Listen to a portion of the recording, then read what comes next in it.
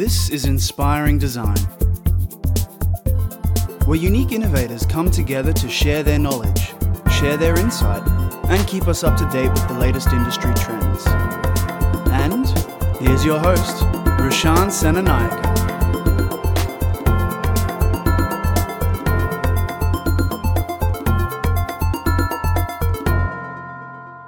Welcome back, guys. I'm here with the head of department for industrial design tech from Ferny Grove State High, Corey Geiskin. Thank you so much for coming on to the show, and welcome. So can you elaborate on a little bit about what your role here at the school and maybe a little bit before that as well? Yeah, sure. So my role here is head of department of industrial as well as health design. So the old home economics and the old manual arts, I guess, that's been rebranded over the period of the last 20 years or so. And I'm just doing an acting stint at the moment. So it's been a really fun journey the past 9 months or so here. And my the main thing that the admin have wanted me being part of is bringing in more design and design type thinking with our staff. Yeah. No, that's great. So previous to Ferny Grove, how long have you been in the design education space? Yep, cool. So, I started out as a cabinet maker and in trade, and went into teaching because my teachers made a bit of a difference. And I was a bit shocked at uni about the design side of things. So it was really cool I actually really shocked but loved it. Instantly hooked. I love the idea of people creating their own things. I think that maybe that's a bit of my right brain creative side of things that I love to tap into. And so before being here, I've had a number of schools, but I've just spent a long season at another Northside high school and very involved in Re-Engineering Australia's competitions, the F1 and the 4x4 in schools competitions, and working with students doing a whole pile of competitions all around Australia and overseas, and had some great successes with those. And also been involved with the NPDL project, so the New Pedagogies, Deeper Learning, and unpacking the creative styles and to being more of a facilitator rather than a director of my lessons. That's great. That's actually really impressive. So did you have an industrial design background at university? No, not at all. No. Right. So the only university course that I've done myself is the Bachelor of Technology Education. But, through Griffith, back in the day when it was still there. And it was, when I think back on it, it was a pretty progressive course and ahead of itself a fair bit in regards to the design stuff we're supposed to be doing now. Yeah. Wow, that's awesome. Now that you mentioned a little bit about design thinking in the classroom and the whole thing of teaching rather than facilitation. Now, this is actually something that it's close to my heart as well, where we're trying to teach teachers how to facilitate rather than teach, especially when it comes to design.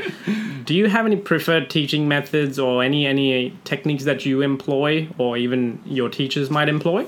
Yeah, as a trade background, I have to unteach myself the skills of actual production and let go of those. So that's a challenge for me in the classroom all of the time. So as a head of department working with my staff who are all trade background, I also have to work on helping coach them. So rather than being a manager as a HOD, I'm trying to do more coaching, more mentoring, and helping them on how to be a facilitator in the classroom. And so that looks a lot more about having engaging and challenging tasks with student buy-in so that they come to my class actually ready to learn, wanting to learn, rather than me having to crack a whip and get them to do, lock, step, A, B, C, D, E. So my experience, I guess, in doing F1 in schools and 4x4 in schools where students are emailing me, wanting me in on a school holiday or a weekend or after schools and stuff like that. They're that keen, they're meeting you at the door to your staff room at 7 a.m. Wow. They're that engaged. So, and now I'm finding doing more facilitating, especially design style teaching in my classroom. I've got students wanting to be in today I had them before school and at lunchtime again because they're just really keen to achieve their design goal and succeed at it. So it's kind of very exciting. Yep, that's great to hear. So do you think that's a result of allowing them to explore rather than giving specific specific steps rather than do you think their engagement comes because they're not constrained? There are constraints to a degree. here at Ferning Grove, we're trying to do a bit of a middle road at the moment. So for my teachers who are still learning to come out of being very lockstep and into, teaching each step and stage. If you think about Illustrator, maybe I'll go with Inventor, so they might teach them how to extrude and then cut a corner and maybe do a rotation or whatever. I'm trying to get them to have those teaching. So I've set up a series of videos that can teach the student how to go through all of those, and they're accessible for the students. But once they start doing their own designs, the teacher's more there to help problem solve and assist as they go through with their own design realisation. So it's a bit in the middle. So and certainly the challenge is keeping it short enough that they're getting success, the students that is, and the teachers as well. I think that's really important for us as teachers to see success definitely. With our students and the results they're getting, and also having it deep enough. So one of the things I'm working with our guys a little bit is the learning pit. We set them a challenge, but we don't build the bridge over the pit with all of the resources for the students. We've got to let them flounder in the bottom a little bit, and that's that lack of control in a classroom where all the kids are struggling and we don't have the answers for them. That's where it gets hard, and that's where my teachers and myself at times need support to talk about it and realise it's okay. And they do get out the other side. It's wonderful watching students help each other get out the other side as well as the teacher. To give you an example, probably the best one I did at my last school. Loved doing it, and it was while we were under the NPDL framework then. New Pedagogies, Deeper Learning, and the task we set the students was to design a device to assist that could be human or animal.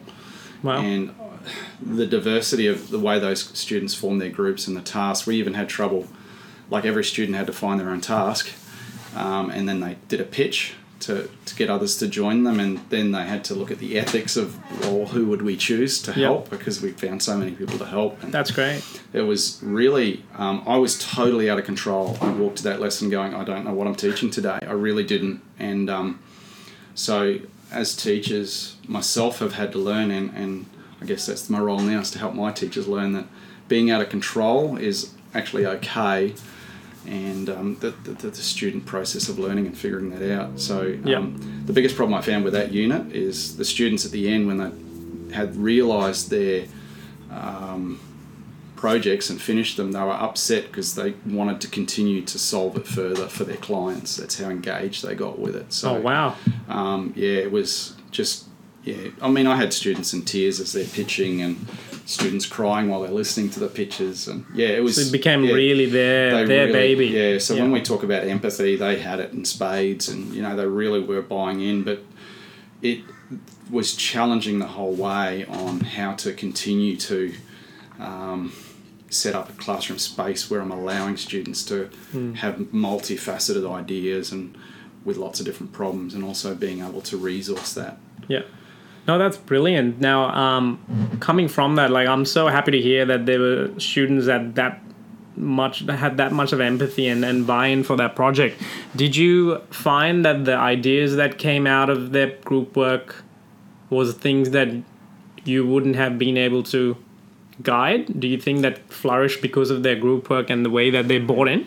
I mean, if I was to guide, depends on what we call guide. So traditionally in, let's say, an industrial tech area, we would make a project. So it might be designing and making a car, for example. So no, I wouldn't have got those kind of results, because I wouldn't have said, oh, you guys are going to make this and you're going to make this. And so they've actually gone out and found a real problem and come back and talked about how they could solve it. So one group of students were trying really hard to figure out how the prosthetic finger they'd designed could interact with the phone, and they were looking at, and they'd done some research on YouTube and stuff to try and find a material that they could put on the end of the finger to make that work. And they figured out what the problem was, but couldn't actually solve it in our timeline. So that was, interesting problems that they were unpacking. But I don't believe if you don't leave it open enough as your open task at the start, they're not going to find those. But there's also this balance of teaching enough skill So these days it might not be hammering in a nail or cutting a piece of timber as the skill anymore. It might be, it could be a researching skill, or it could be a software skill that they're needing to actually realise the solution to their problem. Even VR, all of those types of things. So I had a group of students using VR as one of their solutions to help a young lady who has anxiety in going to public places. So they were designing all of these very busy spaces that sequentially got busier for her to try and overcome her anxiety. So it was just like, really, I would never have set a task like that. That's brilliant, and it's really funny that you mentioned that, because my cousin, who's involved with the UQ mental, I think she's in the mental health research, and this is one of the key pieces of research that's happening at UQ, where they're working with people with social anxiety to be able to be in the comfort of their own home, put headsets on, and actually slowly build up that routine to first go to the end of the street, and then a little bit around the corner, and then maybe a small shop, then a shopping center. So that's brilliant. That's great. And unless you have anybody that you know, or a loved one, or have dealt with it yourself, it really is hard to empathise. And I wouldn't have thought it was an issue, that big an issue, until they unpacked it really well. I mean, the challenge for teachers, and I guess for me now as a HOD, is one, finding resources for my teachers that make, because the teaching game's got harder, not easier. So for me, it's a lot about how can I try and make it easier for them. So some resources, and try to keep saying it's okay to play, okay to experiment, okay to get it wrong.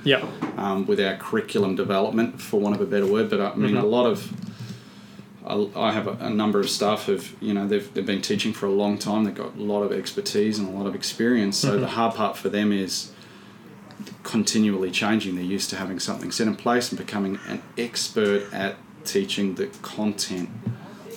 So the challenging paradigm shift is being an expert in facilitating a diverse way of learning, and it's going to take time. Of course. Now, what are the steps you've taken to address that problem so far, do you think? At the moment, we're just changing our very bottom level. So here, a lot of very traditional, not necessarily man arts, a bit of a mixture of design/man arts type curriculum here. So a little bit of design, but a lot is sort of what I call embellishment of a very traditional project. My main area is to try and eventually get a design subject set up here, but it's hard for the students to select that if they've not experienced it. So we've gone all the way back to 7 and 8, and we've rewritten the program, and we're playing in that area. So there's a group of us teachers experimenting and having a go there. Now it is designing a set thing, and we're doing a lot of design in Inventor, and using Illustrator to use the laser cutter and 3D printers to produce we're calling it an alternate energy vehicle. But that's awesome. We've limited them to using rubber bands. So effectively, it's a rubber band race car. But and we're seeing mixed results across the 5 classes that are doing it at the moment. And the mixed has mostly got to do with, we run into problems with technology, so we can. That gets always in a school. Technology is an issue, whether the students have the technology or whether the technology is working. So the Inventor licensing issues have really hit us this term. Right. But also in the difference in teaching style. So as I'm trying now to mentor and coach staff to be a facilitator in a classroom, that's I'm starting to see as the main key for me in helping my staff teach it well. That's actually one of the things that I, like I mentioned before, try to do with my students at QUT. When it comes to especially the 4th years, where they're at a point where they've got a lot of design skills and they're starting to build their own personality and design style. Whenever they're asking for feedback, sometimes because of the education system that they've gone through, they always revert back to, can you just please tell me what I need to do here? What the answer is. Or does this look good, or do you think it works? And I'm like, well, do you think it looks good? Because otherwise you're making a copy of what I think looks good, and that's my design style, not yours. You might think this looks absolutely horrible. I might think the same, but I might think the opposite. So it's always, I think, something that I've found is being aware as a teacher of what our biases are and Yes. where that line is, and then being able to go, no, this is, the student needs to figure this out himself, and then allowing them to do that, and then actually asking one or two questions so that it comes out of them and they can trigger, or they can go and look at something and get inspired to find something. So that's the way I've found that facilitation works rather than teaching. So that I'm very happy to hear that's happening here. Yeah. Well, we're early days. Yeah, we're yeah. early days, and it is exciting, and it's exciting to be part of helping change that. I don't know if all my staff feel that way at the moment, because they're, the busyness, the end of year 12, we're tired, it's term 4, and we run into computer problems. So Yep. but I keep, the big one is it's okay to get it wrong. I even say that to my students. Especially what in if it design. doesn't work? What if it doesn't work? I said, I'm okay if it doesn't work. And they're like, what? What do you mean? It's okay that it doesn't work. Can you tell me why it didn't work? And Do I fail if it doesn't work? No, they don't. That's it. And they know that. And they know that. So, traditionally an A in our area might have been something that was beautifully presented, well painted, or well polished. And Yep. no, it's about the idea and how they got there and what they might do next afterwards. That's really what I'm after. And so that's a bit of a paradigm shift for my teachers as well. Yep. It certainly is for our students here. Yeah.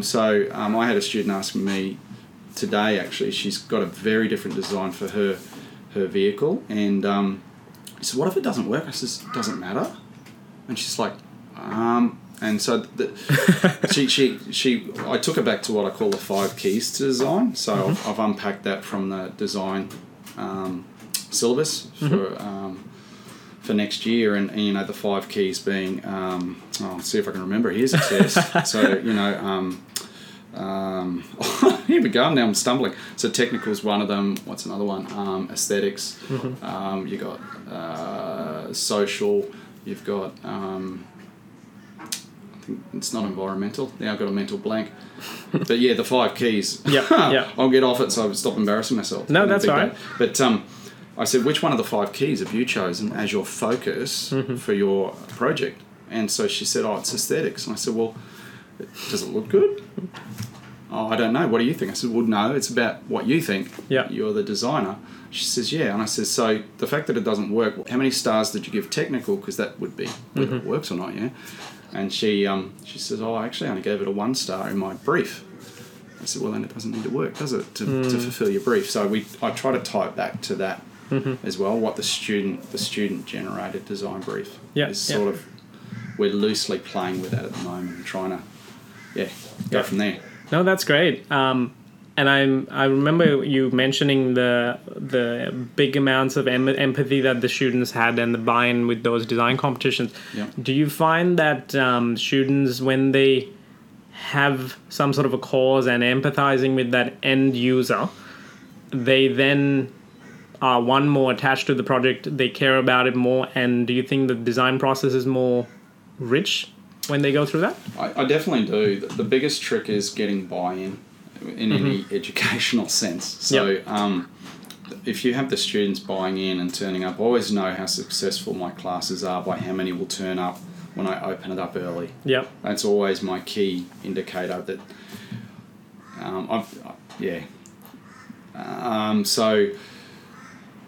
by giving them the variety of being able to solve the task in different ways, so I know we're not quite there with all of our curriculum yet, but the more we develop our ability to facilitate learning, will open up those a bit more. Yep. To get the biggest hurdle, I think, is them actually learning some software and programs to be able to solve it. So for me, in the current project that we're doing, where they've got to learn some decent inventor skills to actually solve the problem, we're actually they've got to do gear generators and make the gears actually sync and work. Yeah, great. So there's a little bit of thinking in that, and then we start to talk about 1:2 ratios or 1:3 ratios, why you might do differences there. So that's a bit of a mind bender for our 8s and 7s. Yeah.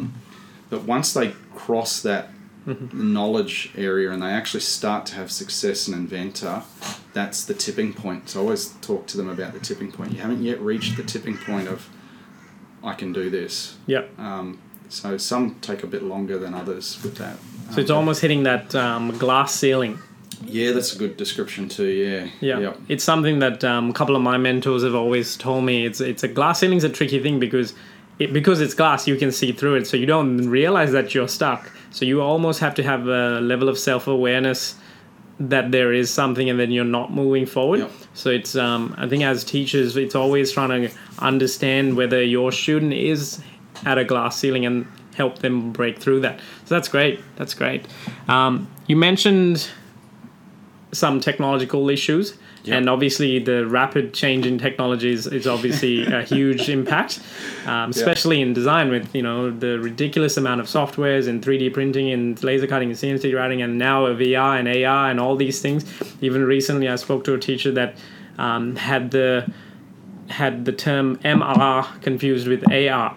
And so, little misunderstandings like that can potentially confuse a student. So what do you guys do here at Ferny Grove to tackle that technology change or stay ahead? Yes. I have to say I feel very lucky to be here because the school's just had a massive renewal of our building, and within that the whole that I've been acting in place of, Danielle poured in some really, really good equipment. So we've got a wonderful printer over there. It's an $80,000 printer that's doing some crazy cool stuff. So with our 3D printed gearboxes, they get done in one piece.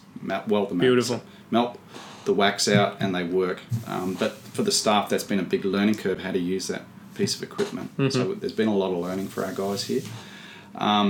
So some of it is about making sure that we have enough in our budgets as schools, of course, to have that gear in there, and then obviously admin want to know, are you going to use it? So as a head of department, the challenge is making sure that we can show that we're using the small amount of technology we've got, so that we get the next stuff. So we've got some laser cutters, we've got the really good 3D printer and some cheaper 3D printers for low fidelity, and we have a new CNC machine as well for. It's not a big furnishings type one. It's more of the enclosed Denford one for doing F1 cars, but it can also do all of the. We've got a number of different setups that inside of it for other options. But also to go on with that, I know I did touch on it. We're showing a potential for more investment. So I know here at Ferny Grove that the boss loves it when we're playing with more technology, and we'll always support it. In fact, we're just getting a brand new building built. That's awesome. We'll awesome. have all the STEM hub stuff happening up in there as well. So, I mean, it's the big buzz at the moment. So I think as industrial technologists, specifically as teachers in that area, there's a massive push for it. So it's our chance in the sun to actually get out and play and get a lot of resources and facilities and equipment to go that next step. That's great. I think it's ours to grab, and we're silly not to as faculties, to be honest. Playing with robotics, the whole it's a massive field. Work becomes a playground all of a sudden. Drones, all of that. Yeah. And so we're lucky. We've got nearly. I don't know an emerging technology we don't have yet, which is really cool. That's awesome. Yeah. But we don't know how to play with all of them yet. There's just like too many of them at the moment. So keeping ahead of it has a lot to do with us as teachers breathing enough to be able to do it, and that's really hard. Yeah, no doubt. In the middle of 1,000 other things, it's not just about that. I feel your pain. Have you had much experience in VR and AR in the classroom yet? I have a little bit myself personally, but as teachers, not yet. It's really exciting to see Tim having a chat with you about doing some of that. We're looking to embed that into a project for Year 9, so we're starting to play with a bit of a Year 9 curriculum that flows on from our Year 7, 8. And one of those will be where they're designing their own retreat for a client. So, and looking to VR that. So I'm really excited how that one's going to pan out. And it's good to see him getting keen. I hope he, sees it through. It'll be, it's exciting to see that. But, making sure my budget has enough to, to be able to facilitate it. Yeah, that's always a challenge too. Yeah. And that's the thing. It's unlike, it's same as other technologies. It has to come to a point where these things will get more affordable. 10 years ago, I think actually not 10 years, maybe about 15 years ago, a small USB stick with 256 megabytes was almost $100. Now they don't even make them. Now 8 gigs is about $4 or $3 Yeah. or something. So it's the same with this technology as well. Like the fact that the Oculus Go has come out for a couple of $100 is a perfect indicator of that. Yeah. And it's so portable. I mean, we bought an Oculus Rift. Yep. And it's, you got to have the big machine that drives it. Yep. And costs thousands to do the machine and the Rift. Yep. And it's so static. It is. But the Go is amazing. They're just, yeah, I'm looking forward to playing with them a bit ourselves. No, definitely. And there are some schools that I've visited where one year 10 kid had actually modeled the entire high school in Minecraft. Yep. And he was so proud. We did a design thinking workshop with the students, and then right afterward, he's like, "Hey mate, can you come and like check this out?" He gave me the headset, put it on, and I went around actually shooting. There were sheep everywhere, and I went around shooting and missed and destroyed a couple of his buildings. But he's like, "That's fine. I can rebuild it."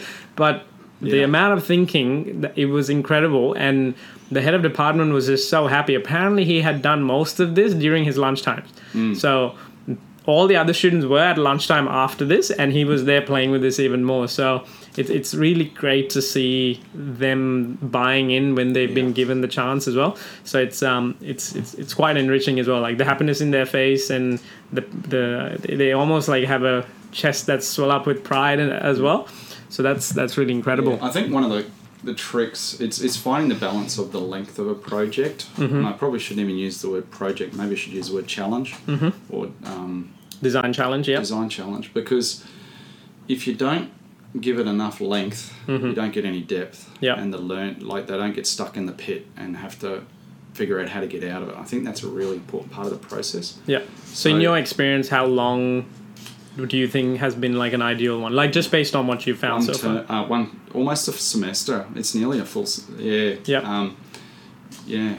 It really longer is better. And I've heard arguments for otherwise, but I just find so long as there's enough chunks in there for them to get success along the way with a bit of scaffolding, to me longer is better. But no, that's my personal argument. I have seen some really good shorter ones of breaking down the elements of design, so you're learning the processes but I actually try to embed those as like checkpoints along the way where we might unpack those as we go through over a couple of years, if that makes sense, so that by the time they get to year 10 they've got this larger skill set, but they know how to get the depth.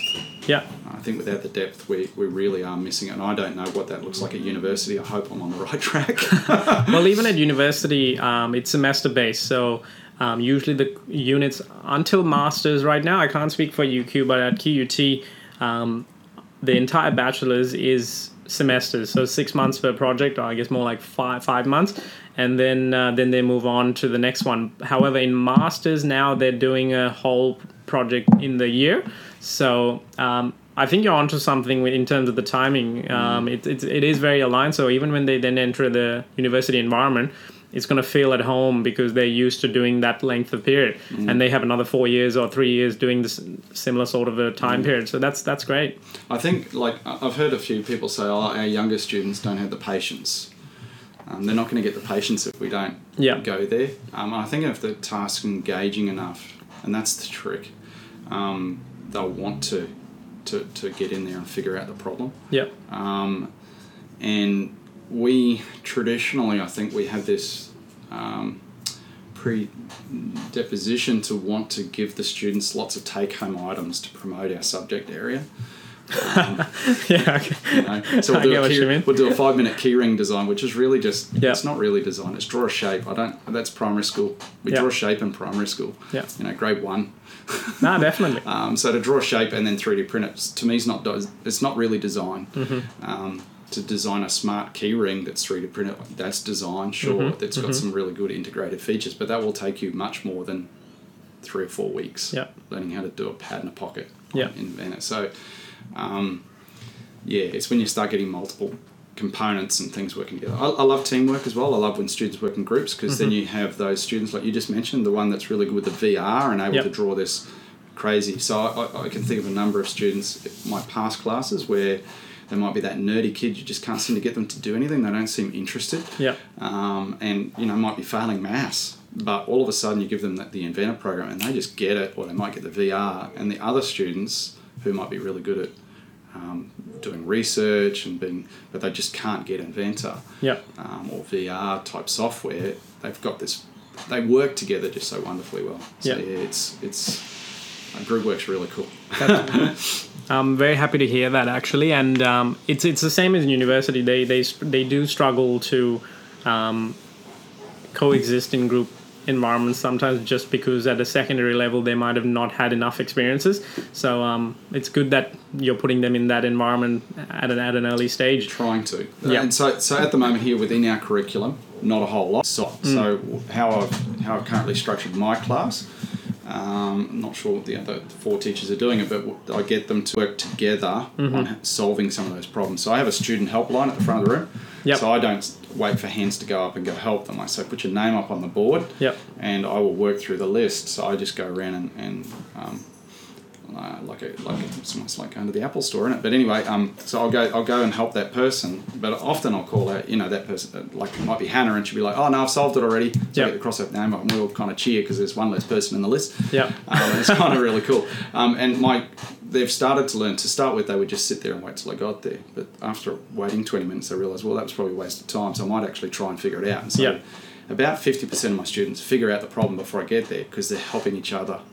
You should, if you want to improve the tech in your class, you could actually get them to do it. Yeah, do it in Twitter. It's so cool. I should. Put up a hashtag, Corey, hashtag CG, design tech or something. Yeah. And tell them to use the hashtag. They'll get right on it. Dude, I need you to show me. I don't hashtag and I don't use Twitter, so I'll have to have a look at that. Right after, I'll show you, actually. Yeah. Righto. It's a challenge for me. Yeah, it's something that we sometimes do in our workshops, just when it's too many people to manage questions. So we just go, here, use the hashtag, and you can see it. So there you go. Nice. I love learning new stuff. Now, you mentioned that the patience with the students and teaching them the patience is an important thing. Now, this is something even university students are struggling with, where with the new technology and being able to have information, at the palm of their hand and with a click of a finger or a swipe of a finger, it's hard for us we find that even good students at first year would ask me questions like a week before the assignment, do we need elevations for that? This was for an architectural assignment, and now she's actually one of the top of the class students, and I'm wondering, why would you ask me that? And then she's like, because I wasn't sure. And I'm like, okay, good that you asked me the question, but have you read the assignment sheet? Have you read the task sheet? It's 2 pages. Yeah. And at the bottom of the second page, there's a dot point that says floor plan elevation section. Yeah. And she's like, Yeah, I get that all of the time with my design problems. Yeah. All of the time. They would rather the easy answer. Yeah. So I think that must be a challenge, right? So how do you constantly tell them, be patient, trust the process, or is there a different technique that you use? With that one, I will say read the task sheet. Yeah, of course. So like at the moment, one of the ones we're doing, in my Year 10 design class, I've challenged them to low prototype a shell to fit on a rock crawler, which is the basic level for 4x4 in schools. Yeah. It's such a good little project because it has to be a certain height, certain width, certain length, and when you go across some rough terrain, the wheels can't hit the body, and it must cover everything underneath. So it's just got some real simple specifications, but when you actually apply the geometry to a physical product, the challenges come out for them 3-dimensionally with their prototyping. So I can see when the student brings it up to try it that it's wrong, and I'll go, it's wrong. Why is it wrong, sir? Well, that's for you to read in the task sheet. But I can tell you it's wrong. So, because you know what it looks like when it's right. And so it's kind of, it is for me patience to keep reminding them that they need to figure it out. And so it's funny because other students will then yell it out in the class. And they actually feel a bit silly that they didn't know what it was. Yes, patience, but it's also patience for us as teachers, I think, in it's specifically around the area of we teach better when we actually don't know all of the answers. That's a very interesting saying, actually. If I go back to that engineered to assist unit that I did, I only got to do it once, but it was with a bunch of year 8s and 9s, and it was brilliant because every day they would ask me something I didn't know more than once. But because I could not give them the answer, they went elsewhere for answers. So I encouraged them to find experts. So some of them were talking to QUT, that the lady in there who designs Natalie Wright? prosthetics. Yeah. Yep. So that they went out and found these experts that gave them this depth of knowledge I never would have. So I guess I let go of my fear of not knowing all the answers. Yep. And that's really, I think that's a really that to me is the biggest hurdle in regards to being a facilitator rather than the fount of all knowledge. Yeah, no, I definitely think that's true. Being able to admit when you don't have the answers, and something similar happened with my 4th years as well. I've been out of the architectural conventional practice for quite a number of years now, so Revit's not my forte. That's why I don't go anywhere near it. That's why I don't train it. But they showed me a couple of different things, and they actually taught me something. And another student showed me about this new vent system that's there, and they had documented it in their construction set. And I asked them, when I'm marking up their drawings, I asked him what that was, and he rattled off this description, and I'm like, all right, cool, where'd you learn that? And he's like, just at work. This is apparently better than normal vents.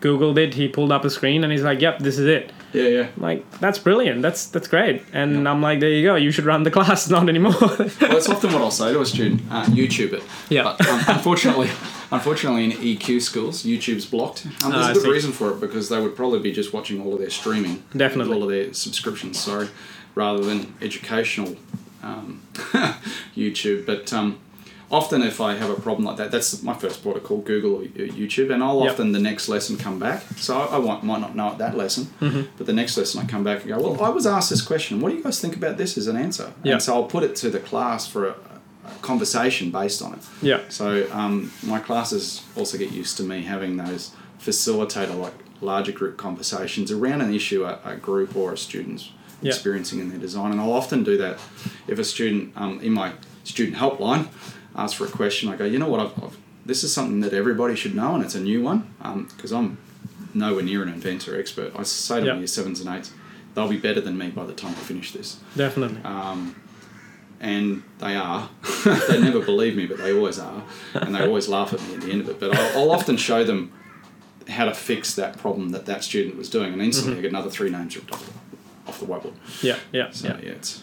No, that's it. That's it's very rare, and I love the fact that you're again facilitating the conversation and getting that group discussion going. It's very similar to tertiary level education, so that's perfect. That's great to hear. Yeah, because that's the goal, right? That is, and it makes their transition actually much smoother rather than a disruptive one where they have to then figure things out again.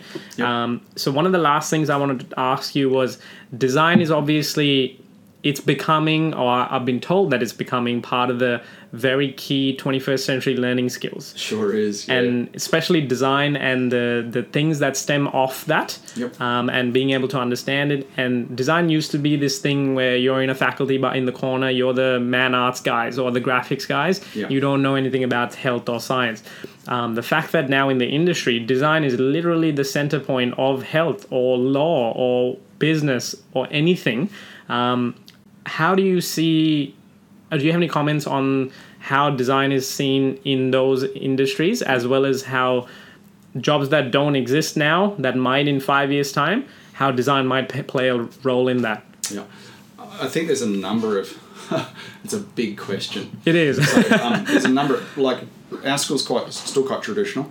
So we would still be considered that, more, and we have another problem that sits within that as well, but we are still not considered central to all of that, but we certainly have a number of people that will. So the STEM program is going to start to unroll, and then people are really going to see the value of what our faculty does in the area of design, because you cannot do STEM without having to design something. So they'll start to see that design thinking and the ability to help that kick in immensely. And We're not involved in STEM. We're crazy. We legit are, because our numbers are going to dwindle and we won't have any jobs. But the other challenge we really are faced is we still have to deal with the whole preparing students for industry, as in trades and so forth and so on. So we've got that very distinct split when we hit either year 10 or year 11, and so having teachers that can teach both those areas is actually probably my greatest challenge at the moment. So a trade teacher might just want to teach that type of style of teaching, and I get it. I understand why, and I totally respect them. They get a lot of skill in doing that, but also being able to teach design in the same faculty is quite a challenge. And I'm not sure which way that's going to go at the moment, especially with the training and preparing people. But I definitely can see, having done a number of different design projects, how much it does fit into just about any type of business out there. I don't think schools are yet wholesomely on board with the power of design and how that can fit into so many different teaching areas. So at the moment, I am getting a lot of faculties coming and asking, can we help with this? And even though my first response is, no, I'm too busy, inside my head, I'm also very aware of that's actually a role we can play in the design and be able to help other faculties. So to give you an example, the science faculty is currently working on, they're getting the students to design a creature and they're making them out of clay. And I said, well, we could teach you guys how to actually make those way cooler than that. And there's so many different options. And I've started talking to those teachers, and they're like, oh wow, that would be amazing, because it makes it so much more real. So having a lot of those types of conversations. So I think it's growing. I think that this next 10 years is going to be very, very interesting. I think the national curriculums help steer us to a strong design basis, but there is, of course, those very traditional skills for trade areas that we need to be very mindful of as well. Because we want smart people doing trades too. No doubt. That's it's very interesting. I was lucky enough to meet with the Google program director from Sydney, and she did this STEM education system keynote at the Myriad conference that was earlier on this year. And one of the things was this, and she rattled off a whole bunch of 21st century skills, and they were nothing like the subject matters that we know. Even myself didn't know. Absolutely. That 21st century skills, where we're getting students to think for themselves, is really, really challenging. And if you bring that across into all of those other areas, the amount of technology that's now coming into those sectors where I mentioned the trades is insane. So absolutely, those 21st century skills and being able to teach them well, I think we are front and centre of that as well. I mentioned STEM lots, but not 21st century skills, but I just think they come hand in hand. Definitely. And we're similar to yourself at that staff level. We've heard stories of faculties collaborating together, and they're starting to have that shift as well. One of the example schools was in the Sunny Coast. Their e-learning HOD is actually now getting literally PE teachers, science teachers, maths teachers, English teachers to come and actually go through the design thinking process and train themselves so that they understand that this is not just for design, this is actually a holistic way of thinking. It is, across the board. No, that's really good. It is, No, very true. And it's a challenge. So I'm probably not playing in the 21st century skills as much as I could be here yet. But I think as the STEM ball starts to roll a bit quicker and a bit heavier here, it's going to really come front and centre. But it's happening intrinsically in our classrooms at the moment. No, that's great. I think we've reached our time, so thank you so much for coming on board and really insightful things. I really love the fact that there's a real effort being made for facilitation rather than teaching in here at Ferny Grove, and I'm keen to see how things progress in the next couple of years. Me too. Thank you so much for pleasure. your time. Absolute pleasure. Thank you.